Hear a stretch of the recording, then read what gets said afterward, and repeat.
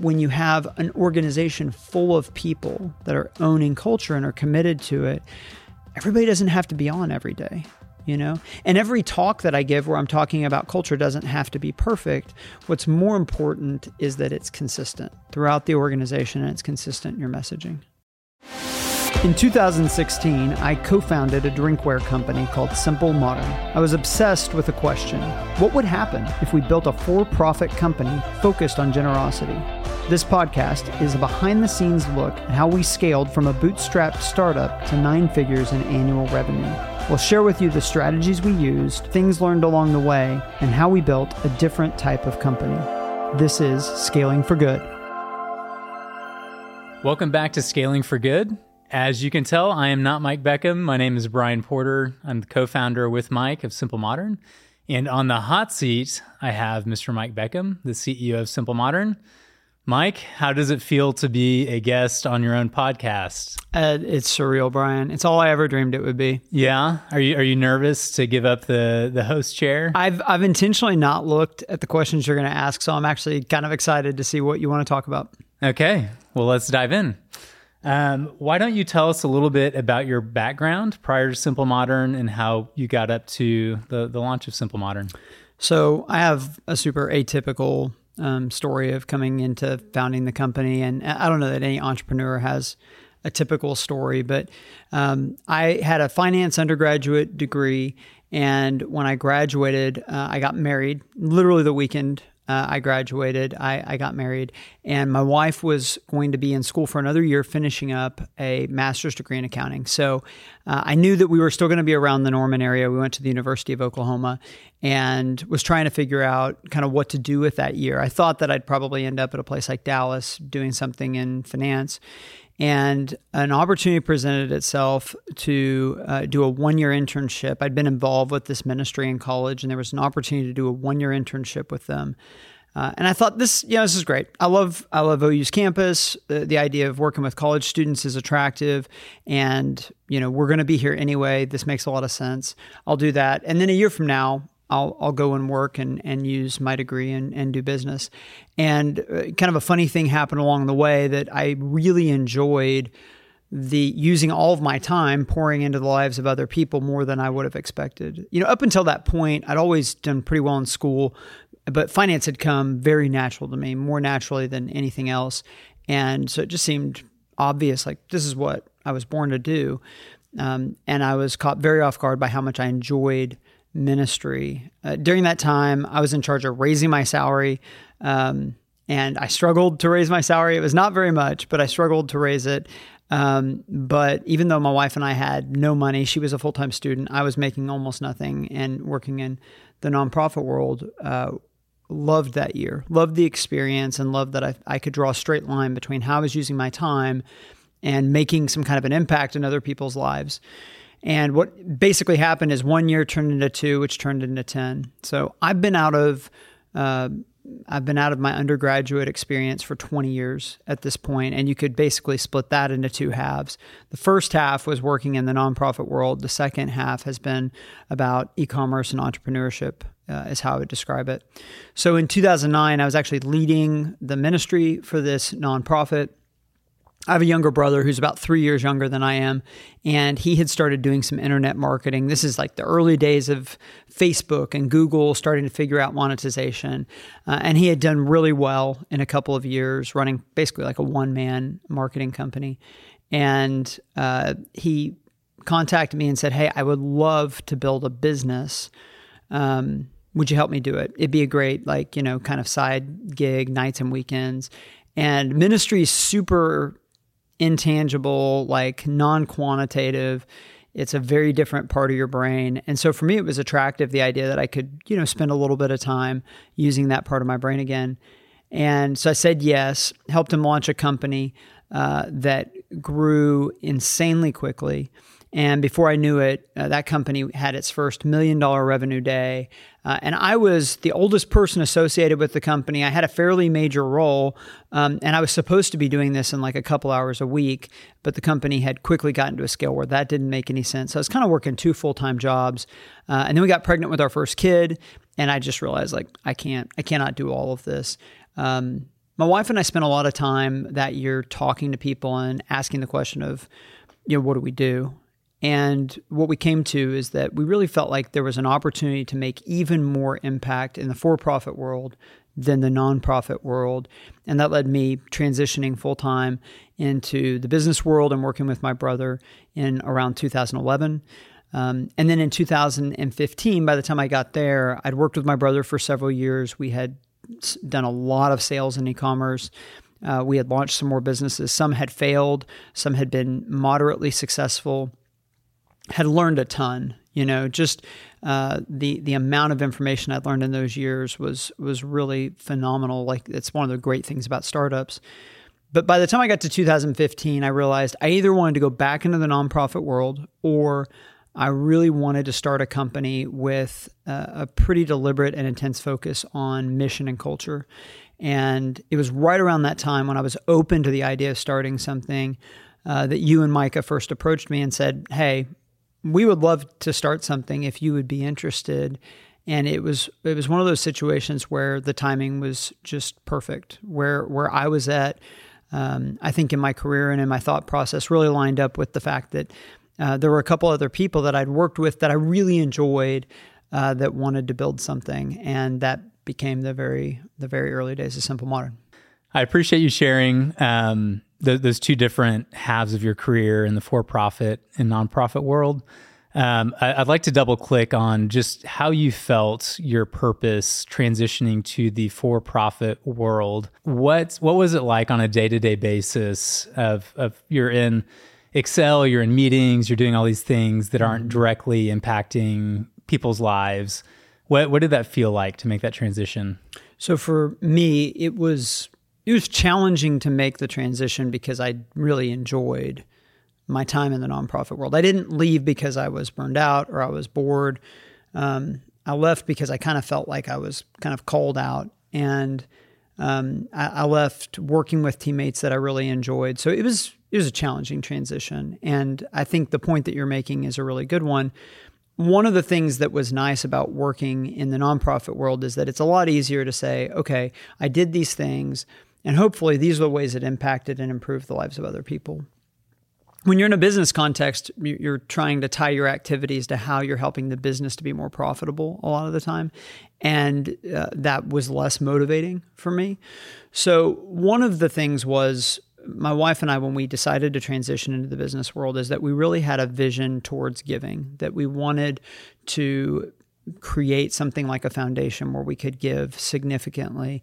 And that helped me. It helped me to think about profit and the goal of the day differently, that if I do my job with excellence and if I'm able to produce profit, then there are things that makes possible. There's ways that I can impact and improve the lives of other people. But I had to kind of deconstruct something that a hang up I had, which, and I think this is true for a lot of people, there is this almost negative connotation sometimes around the word profit, that profit means greedy, profit means, charging excessive prices. And it was the beginning of I would say a multi-year process of me realizing that profit can be really redemptive and profit is positive. Profit is its capacity and margin and potential to invest in things, to make a difference in people's lives. So that was probably the first thing I had to really go through, is understanding that pursuing profit can have a very purposeful, you can really draw a line from that to impacting people's lives, as long as you have an idea of how you're going to use it. I think if the extent of your idea of how you're going to use profit is, I'm going to drive a nicer car, I think it's, at least for somebody wired like me, it can run out of motivation pretty quickly. But when you think, hey, by being successful at my job, by producing profit, we can hire more people, we can build bigger things, we can be more creative, we can give more resources towards things that matter, that started to be motivating. And I also started to realize that, hey, like the way that I work with others and the way that I impact the people that I work with every day, like that is definitely part of how I impact the lives of other people as well. And it's easy. It's easy to show up to the job and not think about those things. But I think as I started to realize that, it really helped with my motivation and kind of mission mindset. That makes sense. And I think along those lines, something that's been helpful for me is that in general, healthy things produce profit, like healthy plants produce fruit.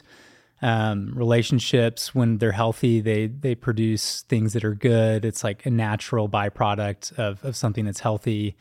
I think where we tend to get tripped up is what happens with that profit. And it typically gets spent on selfishly on the people who are able to control those resources. So to me, that's a helpful distinction. So you talked about your background all the way up until the launch of Simple Modern. Can you walk me through the first year? So we're talking about 2015, whenever we decided to launch this thing. And you were still working in a significant role at the company that we were at. So what was it like for you balancing your roles at your current company in starting this new thing called Simple Modern? So I think we got the full startup experience across a number of different, areas. One is we were bootstrapped, which meant that I invested some of my own money, and that we began the process with less money than we wished we had, and that pretty much was the first few years. Like, we very much experienced the feeling financially stretched, I think, all throughout that first period. But I also felt the stretch of time because, like you said, because we were bootstrapped, we didn't want to be paying salaries right off the bat. And so it's like we weren't really ready to quit our day jobs. And we were trying to kind of figure out, hey, how do we get something off the ground? And so what that practically looked like was there was a lot of just working at night. And, in some ways the company started as a fully remote company, which is just out of necessity, right? That like there is no office, nobody, is able to work on this during normal hours. And so ironically, that was that period that we were starting the company. We had just had my second child. And when you have your first child, you go through the experience of the first year and you don't really know, is this an easy or a hard kid? You just know that was my experience. And then the second one helps you to understand whether the first one was easy or hard. And what our second child taught us is that our first child had been a very easy child. Because she was not. Our second was not. And she did not like sleeping. And she was very rarely quiet and not, fussing about something. And to the point that like that whole first year, I had to take her upstairs. We had an upstairs kind of bonus room, and I would take my daughter up there and sleep with her upstairs because my wife couldn't sleep. Like after you have kids, your senses get heightened and stuff to take care of your kids. My wife couldn't even sleep because of how much noise she'd make. So there was not a lot of sleep that year. There was a lot of working during off hours and a lot of feeling stretched and feeling like I had a lot on my plate. But there was also a lot of excitement that we were really going for it. And, we've talked about this, but I got very excited about the idea that we had a really clear sense of culture and the type of company we wanted to build from the get-go, even if we didn't know what we wanted to sell, how it was all going to work. And so I think one of the other things I learned during that early period is that I am like a car that was born without, a second, third, and fourth gear. It's almost like I just kind of, I went into the process thinking like, oh, we could build a nice small business, and not realizing like that's just not the way that my brain thinks. Like I like to scale things, and I like to be a pioneer, and I like to grow things. And so once we got initial traction, it was the beginning of this push to like, hey, how can we continue to scale this thing and grow it? So we launched on the marketplace, and we started to get some sales. But even as early as January or February of 2016, we were starting to kick around ideas like licensed drinkware and how could we break into that. And I was starting to talk to mass retailers. Like I got a meeting with Walmart somehow before we'd even sold a water bottle on Amazon, which in retrospect is kind of an absurd idea. Yeah, I'm pretty sure, wasn't there a pitch to Sam's Club without any samples of what? Maybe there was one sample that we had made of what we were selling them. Well, it's one of the pivotal kind of moments in the company's history is a program that we did with Sam's Club. So the backstory was I looked around at the industry and realized that premium insulated drinkware was just becoming a thing. This is back when, people were first being introduced to the idea, which is really pretty magical the first time you experience it. You're like, okay, wait, so I put ice in there and then the next day it's still there. Like, how is that possible? How is this magic trick possible? But when I looked at the licensing world, I realized like most of it was not very nice stuff, and it was really expensive and it wasn't very high quality. And I thought, what if we made affordable, really high quality licensed drinkware? So using this idea, I approached the University of Oklahoma and gradually wore them down, I think, and is probably the best way to put it, to give me what was called a local license, which is the ability to just represent one university. So I got the right to make premium insulated drinkware for the University of Oklahoma that had University of Oklahoma logo on it. And with that proof of concept, I was somehow able to get a meeting with a buyer at Sam's Club. So it's the way that mass retailers are organized, they'll have buyers over different divisions. And the way Sam's Club was organized at the time, their sports and outdoors category and their licensing category was run by the same person. And this is when Yeti is just first starting to take off, and the Rambler 30 ounce was exceptionally popular. And I did not know this at the time, but Sam's Club had just dropped a 2-pack program where I think they were selling 2 30-ounce tumblers for $20 or $30 or something. And they were literally selling through a pallet of these in a day, which if you know anything about Sam's Club or Costco, that's just an absurd amount of stuff to be selling. And so the moment that I went in and sat down with this buyer, I could have never planned it, but she was the most ready to hear the pitch that I had, that anybody would ever be. And at the time when I sat down for that meeting, we had probably sold less than 1,000 water bottles in the history of the company. So like, I'm not being modest when I say that there was nothing impressive about, like, I was trying to find a way to credibly pitch that we could do something big and that we were going to be somebody, and we had just sold just almost nothing. But the timing was right. The idea was right and the timing was right. And that buyer, as a result of that meeting, ended up placing a couple of orders that totaled almost $10 million across them. One was for water bottles and one was for licensed tumblers. And she asked me during the meeting, she said, can you do what you've done with OU with other schools? And I was very honest, like, I don't have the right to do that, but I think with your order, I might have a chance to be able to do it. That's the most amazing part of the story to me. It's unbelievable. So we didn't have any of the license. We didn't even have the right to sell what we sold. But she said, if you can get it, I will write this big order. And I said, if you will write the big order, I think I can get it. And so anyway, she writes this massive order. And the next day I get on the phone and I call it was called CLC at that point, but basically the organization that most of the major universities were using to help them with licensing. And I said, I'd love to set up a meeting. I have a local license with OU. I have a major order, and I'd love to talk about getting nationally licensed in this category. And the person I talked to at the time has become a friend, but I didn't know her at all at that point. She said, listen, you sound like a nice guy. I don't want to burst your bubble, but there is just zero chance this is happening. And I said, well, will you just at least set up the meeting? And she said, I can set up the meeting. Nobody important's going to come to it because the answer is going to be no, but I'll set up the meeting. Just don't get your hopes up. The answer is going to be no. And then a couple days later, I saw that the meeting invite had been updated and one of the higher ups in the organization had been added. So I thought, well, that's a good sign. At least I'm going to get told no by somebody who matters. And the meeting happened at the end of August. So I spent, about a month preparing for this meeting. I love presentations. I love the pressure. I love, big sales environments. That was actually something I didn't know coming into the company, how much I would love sales. And so got into this meeting and, pitched my face off that like, this is going to be awesome. And at the end, they said, you know what?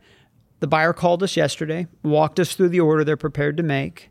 You are the 16th company that has come in here this year that wanted to get licensed in drinkware. And we've told all of them know up to this point, and we're going to recommend you for approval to all these universities. And, obviously one of the best feelings of my life, the number of things that had to go right to set that up.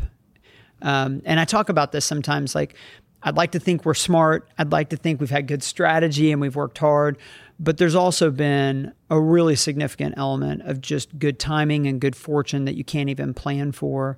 And that was one of those examples.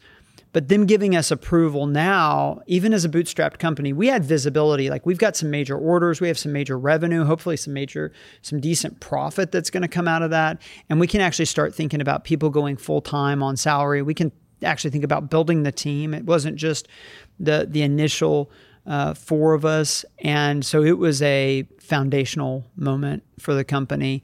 And I think that it was just kind of like a turning point where we realized, oh, wow, this could be something a lot bigger than maybe, a little side company that could support 3 of us. Like, this could be something big. Yeah. I think that story is, out of all the startup stories that I've heard, like the most startup-y story.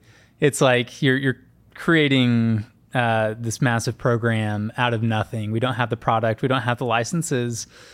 We're essentially leveraging something we don't have to get something else we don't have. It's the definition of kind of, to some extent, sales is fake it until you can make it. And, hopefully you're never misleading anybody, but you're always having to ever get to that next level. You have to convince somebody you can get there. One of my favorite parts of that story that I didn't even tell, when I was trying to convince OU to give us a local license, I just could not get them to meet with me. I mean, I couldn't even get the university I graduated from that I taught, I did some adjunct teaching at. I couldn't get them to give me the time of day. So like, it shows you how absurd the idea was that I was going to get this, national organization to get all these universities on board. Well, I finally get a meeting with the University of Oklahoma, and I'm like, how do I make us look impressive? We've sold so little stuff. Like, what are the things I point to for credibility? And so we had just gotten some product in and put it up on our website. And I thought, you know what? I know exactly what I'm going to do. So with Shopify's app, anytime you have a sale, they have the best push notification sound effect of anybody. It's like this cha-ching. And I thought, I know exactly what I'm going to do. So I turned on a bunch of marketing right before I walk into this meeting. And my phone, from the moment I walk in the door, is starting to go cha-ching, cha-ching, cha-ching. And I'm letting it be obnoxious. Like, I'm acting like I'm just kind of aloof, but I'm letting it be obnoxious for like the first 3 or 4 minutes of the meeting.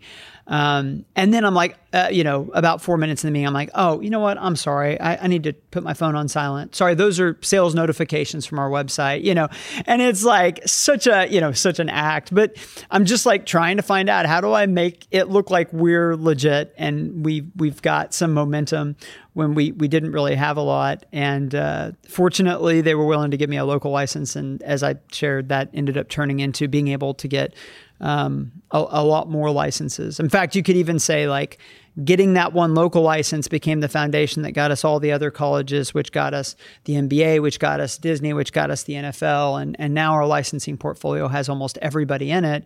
But you had to start somewhere.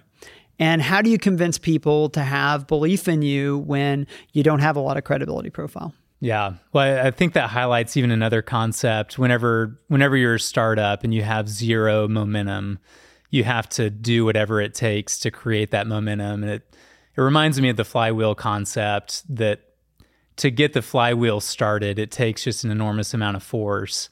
Mm-hmm. And it takes things like leveraging things you don't have to get something else, and push notifications and all that. But once you get the flywheel going, all of a sudden you start to feel the tailwinds of actually having real leverage, and things, not headwinds, but tailwinds. So yeah. There was a guy years ago on the internet, this guy, one red paperclip, and it was just a fascinating story. He started out with literally one oversized red paperclip, and the whole point of his website was, I'm going to document trying to barter this into a house ultimately. And he documented the whole process and how he ultimately, I think he bartered it into some kind of like condemned house or something. Maybe it wasn't condemned, but it wasn't not like some kind of mansion.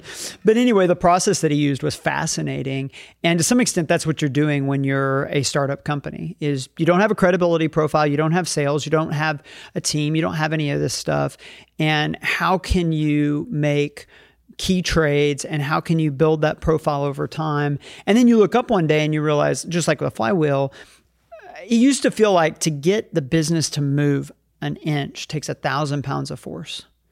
Just to get OU to call me back trying to get a local license took 10 phone calls, right? And me like borderline stalking them, going to the office in order to get somebody to talk to me. And now we have a constant inbound of organizations that want to work with us. We're not having to chase them down. They're coming to us. And this is the beautiful thing about Flywheels and how your work can compound over time, is that in the early days, it takes 1,000 pounds of force to move something an inch. And then you look up one day and you give something, 1 pound of force and it moves 1,000 feet. And it's kind of mind blowing. Yeah. Well, I want to go back to something that you mentioned. You said that your role early on was in sales. You've held the CEO title for the entirety of the company since we founded it. What has the CEO role looked like in the different phases of the company? How has it changed over time? So in the very early days of any kind of startup, I think you have to be a player. I mean, I'll use an analogy here of player, coach, and maybe even the level after that is like general manager. And unless you're some kind of a VC-backed company, when a company is getting started, you are a player. And some of that's just out of necessity. Like, you don't have the resources to hire people, but you also don't even understand how things work yet. And down the line, you're going to be in charge of acquiring talent and developing them and empowering other people. How do you hope to do that if you don't understand how things work? So the very early days, if you're not, carrying the rock, if you're not throwing touchdown passes, then they're not happening. And like, really practically, you and I have both experienced this. It's like, I've spent thousands of hours probably in Amazon's advertising portal. The insides of Seller Central and setting up a listing on Amazon or Shopify or whatever, as well as anybody, because we've just done a lot of that. And I think that probably the most unique part of my experience is that I did a lot of player type things in a lot of different areas. So it's like recruiting, I'm out there pitching the company and trying to convince people, while also getting into the weeds on our conversion rates on Amazon and how much we're paying per click in our bids, while also preparing for mass retail presentations, while also thinking about, hey, how do we start to build a technology infrastructure, while also thinking about, what the exchange rate with China is doing to our financials and how do we not run out of liquidity. And so it's pretty overwhelming. You wear a lot of different hats. It's all about being a generalist and having to do the work yourself. And as you start to have success, one of the things that success buys you is it buys you the ability to start to hire people, which is very welcome, especially once you've gone any period of time in a really quickly growing organization where you're a player. But you enter into this new era where, okay, you're adding people, but they don't know what to do. They're going to need to be coached before they can really be helpful. And so you actually go into this period where you get even more, your head even more underwater for a little bit, where it's like, hey, all the things you were doing before, you need to keep doing them. Plus, you've got 4 people, whatever it is, that you're trying to train in a bunch of different areas. And so most of that training is not time you're getting stuff done. That is actually you just teaching. And someday down the line, you're going to see the fruit from that. But short term, it's just more on your plate. And I think there's a couple of real dangers in that stage. One of the biggest dangers is you know how to do things and you've learned how to do them quick because you had to. You had to be efficient and you've gotten pretty good at them. And it can be really easy to just get stuck. And oh, okay, I've got this new hire and I'm supposed to be teaching them Amazon advertising, but they're not picking it up very quick and they're screwing stuff up. I'll just do it. I won't even show this to them. I'll just do it. And you start saying, I'll just do it a bunch. And the problem with that is you are not working towards the growth of the organization at that point. You're becoming kind of a bottleneck in and of yourself, even though you don't see it that way, because you're a little bit quicker and a little bit more effective, or maybe a lot quicker and a lot more effective than the people you're trying to train. But you're basically mortgaging the future for the present. And so the big transition point for me there was, how do I actually coach and empower people? And so I'd call that the player coach phase, where you're still like, it's almost like the linebacker. A lot of times, like a defense will have a linebacker who is calling out the signals and the shifts for the defense, but he also has responsibilities. Like, he's still got to fill that gap, but he's also trying to help make sure that the other linebackers and the safeties are lined up correctly, and people know, what audible they're running based on the formation or whatever. So you're doing both simultaneously, and it's really challenging. Yeah, I think one thing that I would add there, I felt that a lot, especially recently. I think you're exactly right. It's easier to do it yourself. It's harder to train someone to do something. But I think the other side of it too is, especially as founders, like a lot of the things that we did early on were kind of our baby. And, there are probably better and worse ways to do things, but I tend to think the ways that I do them are the best. Whether that's true or not is probably not right. It can be hard to give up like that control to somebody else whenever you've been doing it the whole time. I've at least found that is something that makes it tough to give up responsibilities. Absolutely. I mean, a really simple example of this is when you've built a spreadsheet, it feels right and you feel comfortable in it. And when somebody else has built it, it feels wrong. Like, no, this isn't how I would format it. The numbers aren't where I want them to be. And it's tempting to just be like, I'll just build it. I'll just do it. And because I like the way that I do it, and that's comfortable, and that's what I'm fast at, and that's what I'm good at. But to your point, a lot of that is not even necessarily about better or worse. It's just about comfort and like what you're used to. It is definitely true that when you start to coach people in this player coach phase, that you're intentionally saying, I'm okay with taking a step back. And there was some of that, like we brought on people, and the people we brought on were exceptional. I think, we'll have a lot of them on this podcast. And when you talk with them, you're like, these are really impressive people. But most of the people we hired had never done anything like this before. Your team's a great example. I don't think a single one of your team had done anything in e-commerce before we brought them in. And so there was a lot of coaching that was going to happen. One of the frameworks that was the most helpful to me is the way that coaching works is, first, I'm going to do it, you're going to watch. Then after a little bit, I'm going to do it, you're going to help, and we're going to talk about it. And then you're going to do it, I'm going to help, and we're going to talk about it. And then there's a point where they can start executing on things when you're not even around, but can ask advice and you can talk about it later. And by the time you get to that fourth step, the next step is actually they're now close to ready to start to teach other people that. They're actually starting to get to competence. They're actually able to build other people out. And that's a massive step. If you can get to it in the organization, because for the first time, you have like a light at the end of the tunnel of, hey, here's how I can actually get out of the tactical day-to-day. Because you really, like, one of the things that you'll hear, I know I thought this, and I've heard you say this as well, when you're in that player coach stage, one of the most common phrases that you'll hear is, if I could just get time to think. If I could just have an hour where I could just sit and think, I would be so much more effective. But you don't have an hour to sit and think because you've got so many things that are relying on you to do. And then when you do have hours, you're trying to give that to coaching other people. Yeah, the urgent overtakes the important. Absolutely. Absolutely. So when we got to 2019 or 2020 was when I think for the first time I really started to feel like I was exclusively a coach.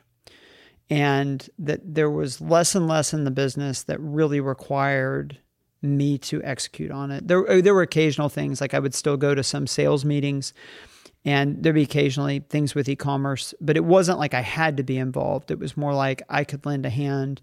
And most of my time really became coaching and developing the leaders and helping them to be effective. So most of the people I was coaching were still in the player coach phase, but I was in the coach phase. And this coincided with COVID, where we went fully remote for, I don't know what it was, a 9 or 12 month period. It was an extended period. And I learned firsthand what the danger is when you go to the coach level, which is that up until that point, you've been doing so much executing. And at the end of the day, when you're kind of mentally going through, you talked about drawing straight lines from what I did and what it accomplished. You get in the habit at the end of the day to be like, what did I do? And what did it accomplish? Well, when you're a player, that's really easy. I did A and this got done and I crossed it off my list and check. When you're a player coach, there's still plenty of that. And you can even see some development in people. It's more intangible. It's mostly still that you're kind of making plays while you're coaching people. When you go to the coach level, it's very difficult because really what you're doing is talking to people all day and you're not directly responsible for anything. And it's very easy to be like, I don't know, what did I accomplish today? So we went into a fully remote environment with COVID and I was kind of fully a coach for the first time. And Heather would ask me at the end of days, how was your day? And I would say like, I don't know. I mean, I had a lot of conversations. I hope that I'm being helpful, but I'm not sure how much that's translating to actually helping the company do well.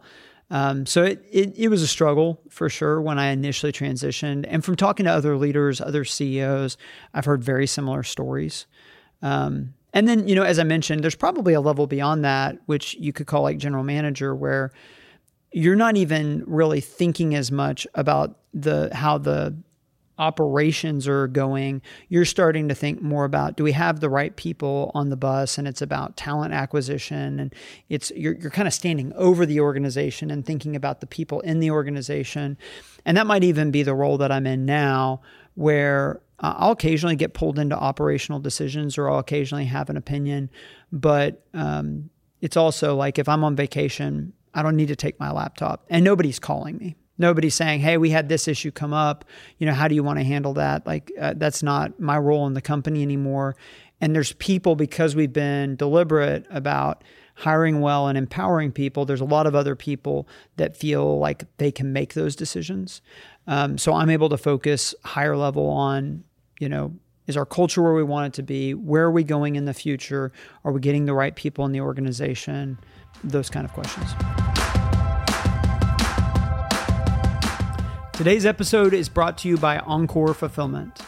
Years ago, when we were getting our first water bottles in, we needed to find a partner to help us to fulfill them to customers. We knew nothing about the fulfillment process. We were all new to running a D2C website where we handled the fulfillment, and we were looking for somebody to help us do it with professionalism and give customers a great experience. That's when we met Encore Fulfillment. Based out of Oklahoma City, Encore has been a key partner as we have grown the brand from selling just a few units a week to now hundreds of thousands of units weekly. They've handled fulfillment needs not just for our website, but can also do mass PO fulfillment and other important logistical things that we need as we grow. I've really enjoyed working with the leadership of Encore and the way that they have built their business around us as a true partner. I know that they would be a great solution for your growing e-commerce business as well. That's why it's easy to advocate for Encore Fulfillment, today's sponsor. Fast forward to today. Yeah. We have about 100 employees. It's a different world than for sure. Whenever we started off, for sure. And it feels very different than any other year that I've experienced, just in terms of the things that we do on a day-to-day basis. We're in a ton of mass retail. Our D2C is growing. I'm curious, from your vantage point, what is the biggest risk to the company as we sit today? Well, when you look at other organizations, and I've spent a lot of time thinking about this in the last 2 or 3 years, and maybe this is some of what comes from having the time to be a coach, be a general manager or whatever, is that you're able to kind of abstract and just kind of poke your head up and look around, is that culture is one of those things which compounds over time. Like it's always happening and it's always being formed. A lot of it's in the kind of important but not urgent bucket, like you said. It's one of those places where it's easy to cut corners, especially when things are stressful and when there's deadlines, and payrolls to make. But I'm pretty convinced that the importance of culture compounds the bigger you get. That the larger you are, the more that culture becomes your undoing if you haven't been deliberate and intentional with how you've built it, or if the team that you've built isn't aligned on culture and you have a lot of different disparate subcultures that have kind of formed within your organization. And probably all of us have experience with that, where we've been in a situation where it's like, man, the way that group of people and this other group of people in the same university, in the same company, they're just like on different planets in terms of what it's like to interact with them. That those are the type of things that really become problematic as you scale. Like an easy way to think about this is culture is your foundation. And if your foundation is really well built, then when there's a storm or there's an earthquake, that foundation is going to be able to protect and keep your house safe. If you have cracks in that foundation, the more stories you build on that foundation, the bigger the house gets and the more pressure you're putting on that. And when really difficult things happen, those tiny cracks can become big fissures and can take the house down. So what I've been excited by is that I think I've seen how the investments and the deliberateness we've made when it comes in regards to culture have mattered more today than ever before. And it's similar to the flywheel concept. It's like early on, you're doing all these things and you're trying to be deliberate, but you still got to pay the bills and you got to make sales. And it's like, how much is culture really driving the organization? And then at some point you get to a scale where you realize, well, culture's everything when it comes to our future success. So when you see companies that have had a period of unsustained success, almost always there's a combination of some of these things. Key people leaving, selfishness, competition that's inward instead of outward, entitlement, me first attitude, like what's best for me, not what's best for we, and that these become systemic in organizations and they'll take them down. Or hubris is another one that we've talked about. So interestingly, one of the things that we do as a company, one of the ways that we are trying to be deliberate about culture is we'll have every month, we have what we call Growth Week, where we focus exclusively on the future and how are we setting ourselves up for future success. And on Thursday of that week, we'll get the entire company together for a nice lunch somewhere. And I usually will talk about a topic that's kind of on my mind. And the most recent one we did, the topic was humility. Humility is one of the core values of the company. And really, when we talk about humility, what we mean is just having an accurate self-view, being able to be self-aware enough that we look at ourselves and we have a good concept of self.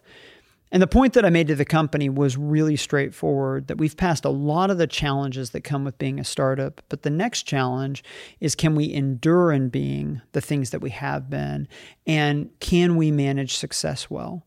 And sadly, there's a lot of organizations that are successful in getting to success and they're unsuccessful in maintaining it and in maintaining the character and the drive and the things that got them there. And so my message to the company was that humility is going to be a huge part of that answer for us.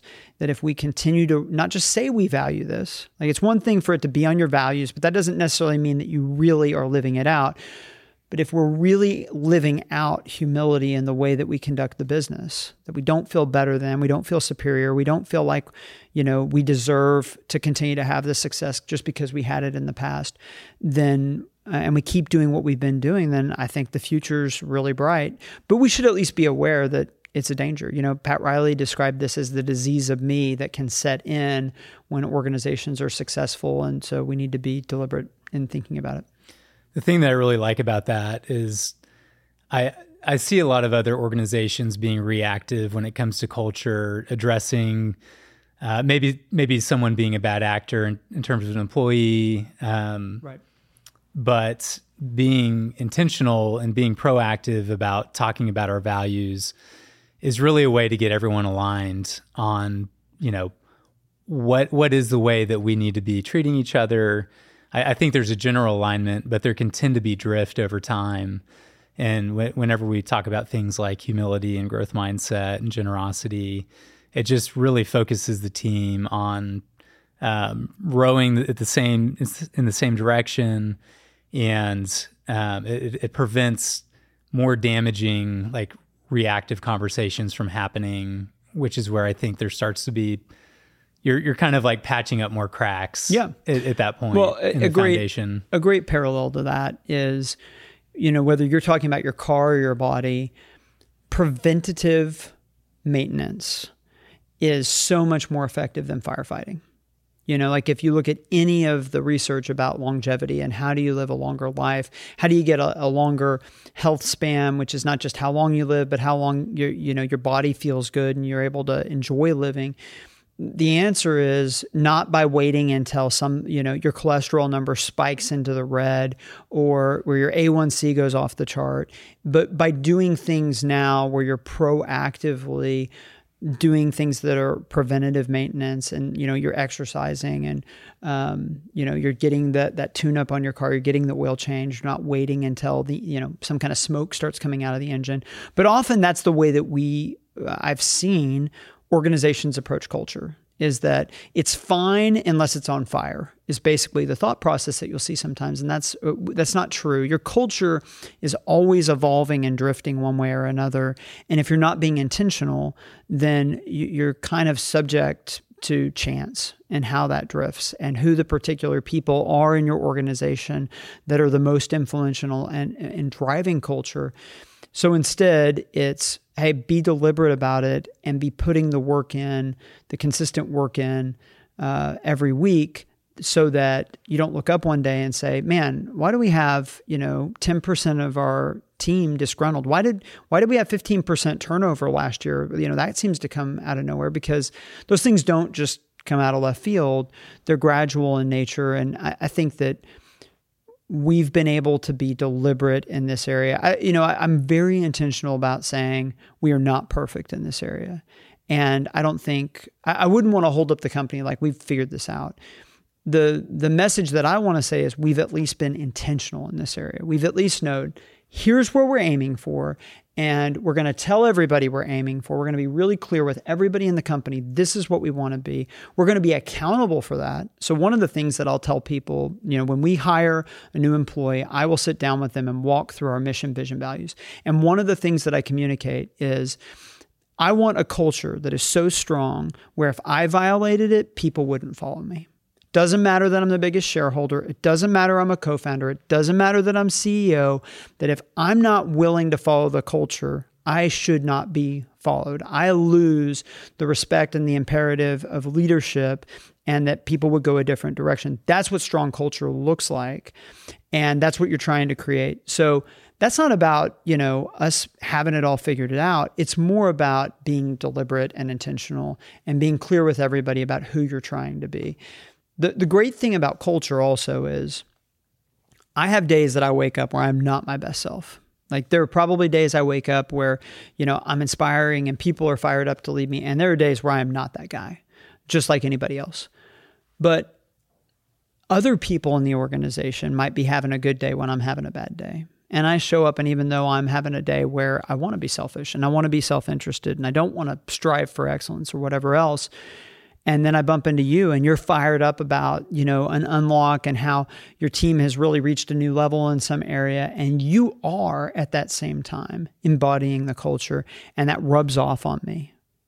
And that when you have an organization full of people that are owning culture and are committed to it, everybody doesn't have to be on every day.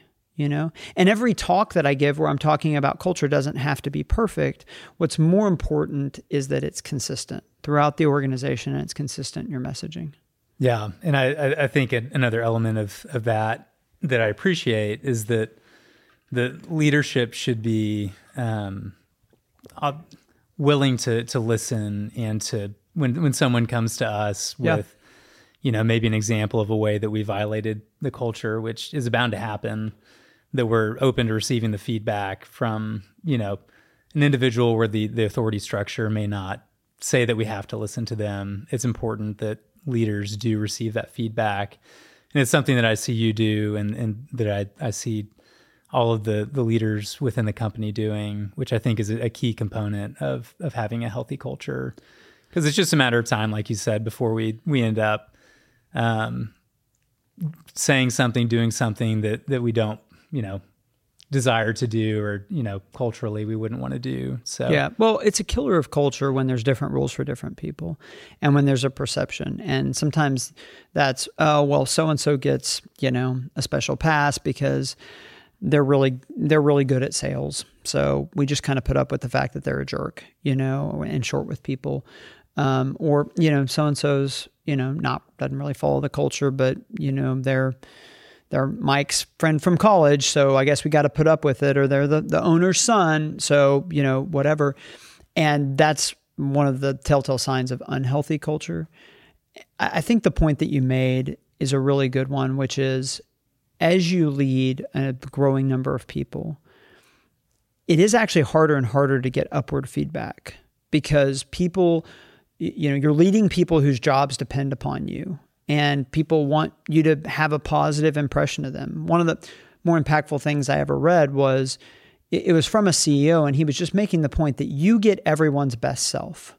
Like your impression of people is based on the interactions that you're having, but everybody wants to bring their best self to their interactions with you. And so even though that's going to be your perception of them, that's not necessarily consistent with the perception that everybody else has. In the same way, like, people are going to give you their most positive foot forward, and often they're not going to share the hard feedback with you, especially if you're a leader who is resistant to that. So I think probably I've talked about this before, but one of the bigger decisions I made in life, in college, I had a major spiritual turning point in college, and I made a fundamental decision, which was, up until that point, if you came to me with critical feedback, it was kind of like a court of law. Like, I am innocent until proven guilty. Unless you can, beyond a shadow of a doubt, you can show me that I, screwed up in this area. Like, I am going to debate with you and I'm going to fight you tooth and nail on this. And what changed is I went from a default of innocent until proven guilty to, if somebody's sharing this feedback with me, I'm going to take the assumption that they're right unless, they're proven wrong. And what that did is it dramatically changed my initial posture. When you bring something to me, we had a conversation like this a month ago where you brought something that somebody in the organization said. I'd used a phrase, I think, in an all hands meeting. Not a single other person in the organization brought it up, but somebody brought it up to you and how it made them feel. And you brought it up to me. And it was, even then, what I want to do is I want to be like, well, nobody else had a problem and this isn't a big deal, and you want to invalidate it because you want to feel better about yourself. But it was very helpful that you brought that up. And for me as a leader in how I talk to the team and how I communicate, I needed to hear the feedback. Even if it was one person, it's still a real experience of somebody on our team, and I need access to that feedback. And that person's never going to bring it directly to me. They're not going to have a one-on-one conversation with the CEO where they're giving critical feedback about a phrase that you used. And so having an organization that has feedback is critical because that breeds self-awareness and that breeds growth. But it starts with being willing to receive that feedback. All this goes back to what you asked initially, which is, it's very easy to start being in scoreboard mentality when you're successful. Like, somebody brings critical feedback. It's like, hey, scoreboard. We're making money. We're growing. Obviously, I'm doing a good job. I don't have to listen to it. And this is one of our worst instincts. Just because the football team loses doesn't mean the coach coached a bad game. And just because they won doesn't mean he was doing a great job. And too often we can just say, well, the results show that I did great, even though there's a lot of critical feedback out there and I can ignore it. Or sometimes it's the opposite. Sometimes people are telling you, hey, you're doing your best, but we feel like we're losing because we're not, the sales aren't there. We're not hitting the metrics. So some of really strong leadership is actually disconnecting those things and saying, what are the things that really help me to understand how I'm doing as a leader? And am I listening to those? Yeah, it's very much a process versus results orientation. Yeah. And definitely the results of a lot of circumstances are not fully in your control, but the process is. That's great. I wanted to go back to you talking about being open to feedback and basically assuming people are right whenever they bring you feedback. I think that's something that stands out to me about you. One other thing that really stands out about just who you've decided to be or who you are is how much you believe in people. Mm-hmm. At your 40th birthday, I told you that I think that you have shown belief in me more than anyone that I know has, and including myself. Like you've believed in me more than I've believed in myself, and in certain circumstances, and that's really empowering. What has led to you having that mentality or having that that trait?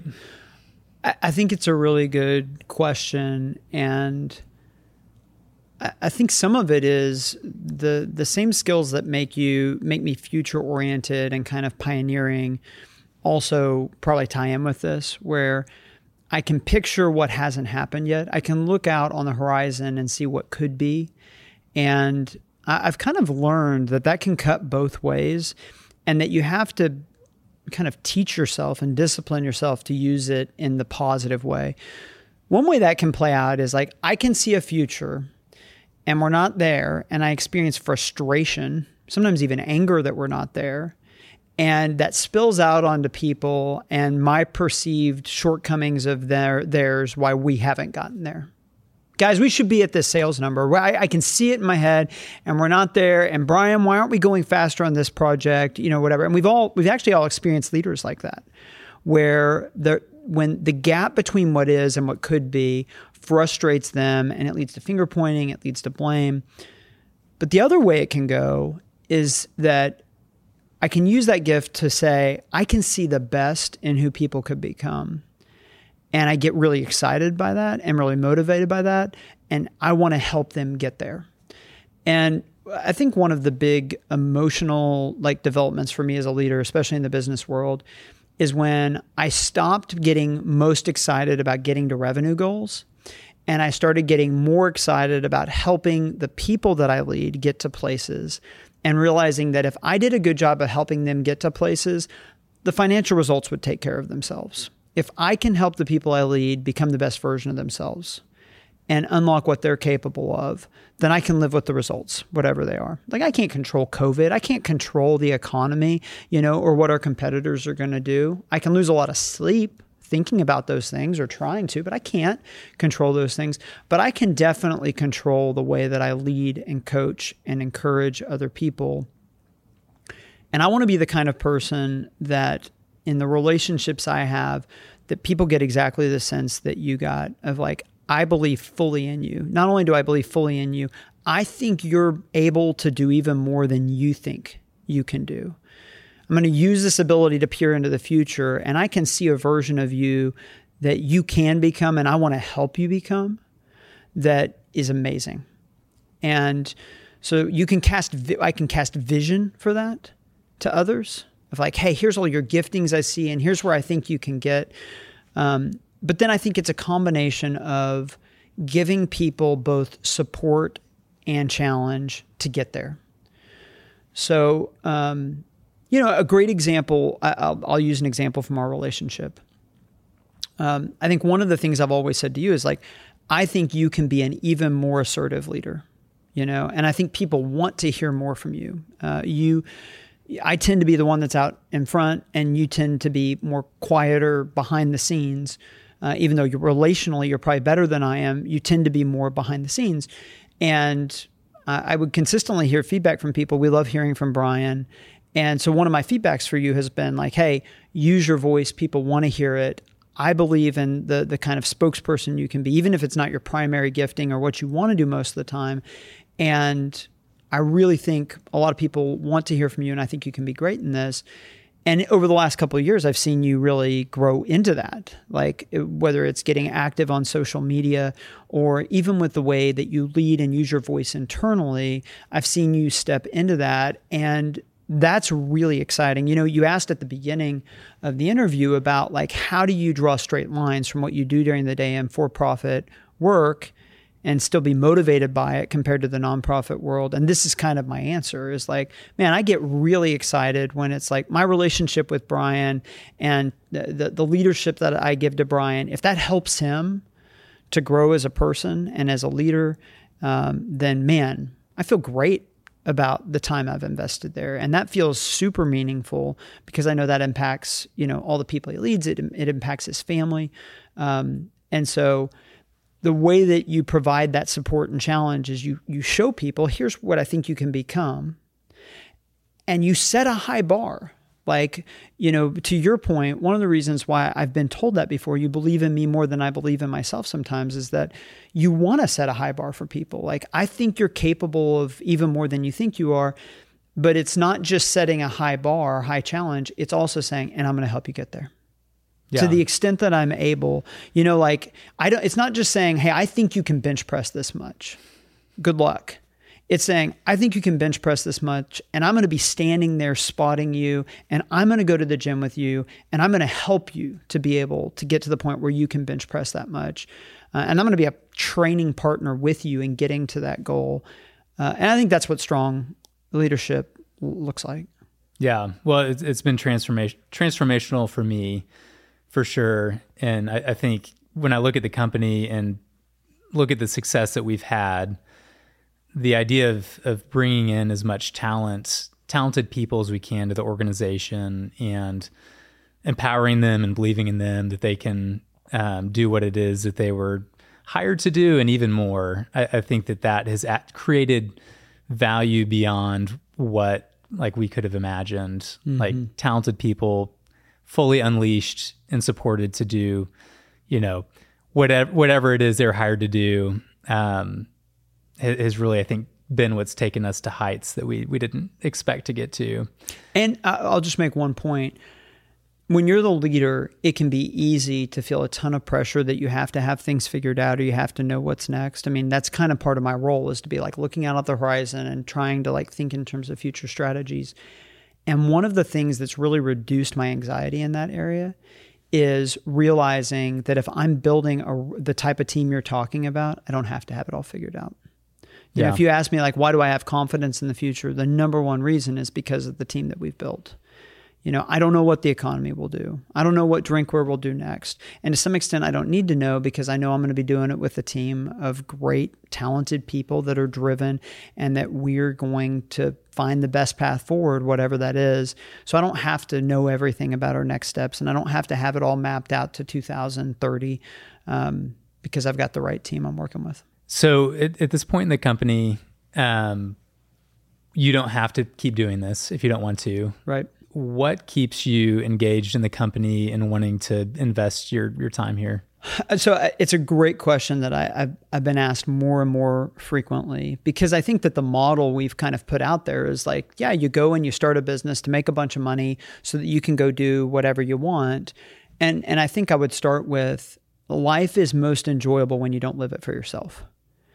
And this is something that in the Western world, especially recently, we've lost. There's this idea that your happiness and your purpose all comes from within, and just saying yes to every voice inside of you. But if you look across human history, they knew a truth that we seem to have lost, which is like, no, actually serving other people and being a part of communities and things bigger than yourself is how we're wired to thrive. And so is it shocking that we have more anxiety, or, you know, we have the wealthiest country in the history of the world? Like, there, you can make a lot of arguments about why we have the dysfunctions that we have, but you can't point to resources. You know, like, we have more than anybody's ever had. We live like the kings of every other generation. And yet, you know, whether you're talking about antidepressants or suicide or overdoses, or, you know, there's just so many misery index things that you see. And I do think a big part of it is that as a culture, we've lost sight of how we thrive. We thrive when our lives in large part are part of a community and are poured out in service of things that are bigger than ourselves.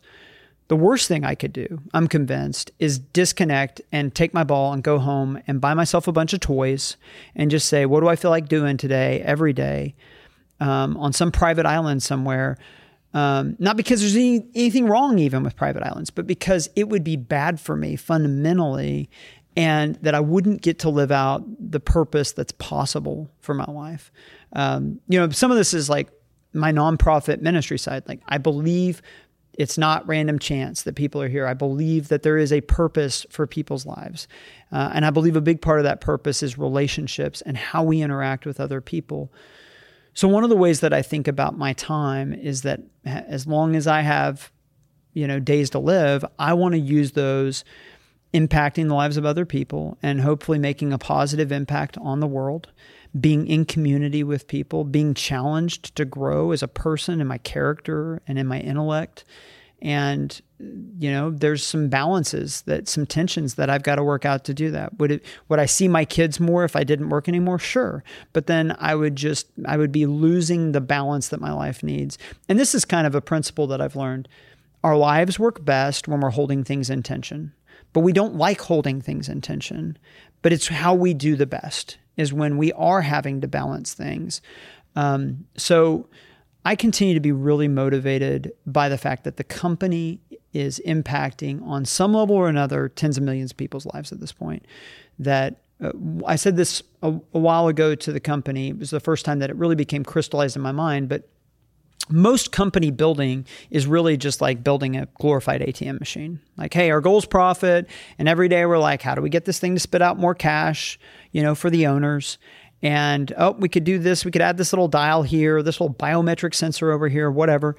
And that what I would like to say that we're doing here is more of building a microphone where we're using a company in a different way for hopefully a fuller purpose, which is we're not afraid of generating profit. We talked about that. Profit is great, but not in and of itself. It's great if you have a reason for it and you have a use for it and a way to invest it that actually makes a tangible impact in the world and the lives of other people. Then it's fantastic.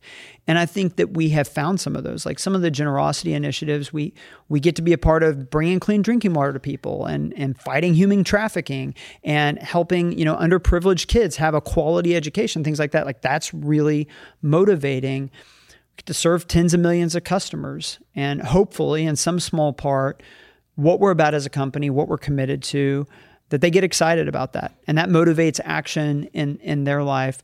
But the success criteria that I've come to for my life and the company has been, I just want to make the maximum amount of positive, redemptive impact I can. And there's no way I'm going to do that by getting out of the game.